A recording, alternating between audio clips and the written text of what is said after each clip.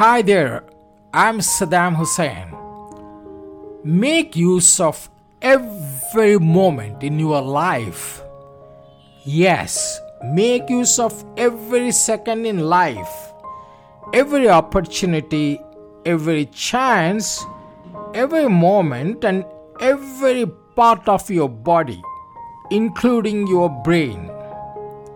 Lack of use of every opportunity may cause loss.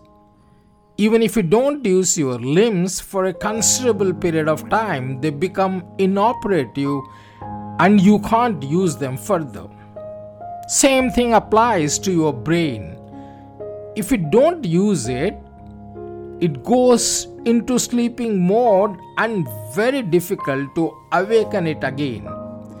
Feelings also diminish if unused for a long period of time.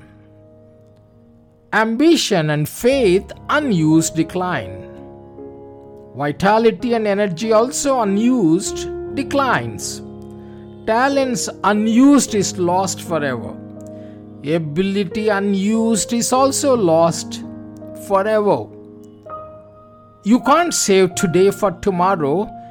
It gets used up. Make the best use of today.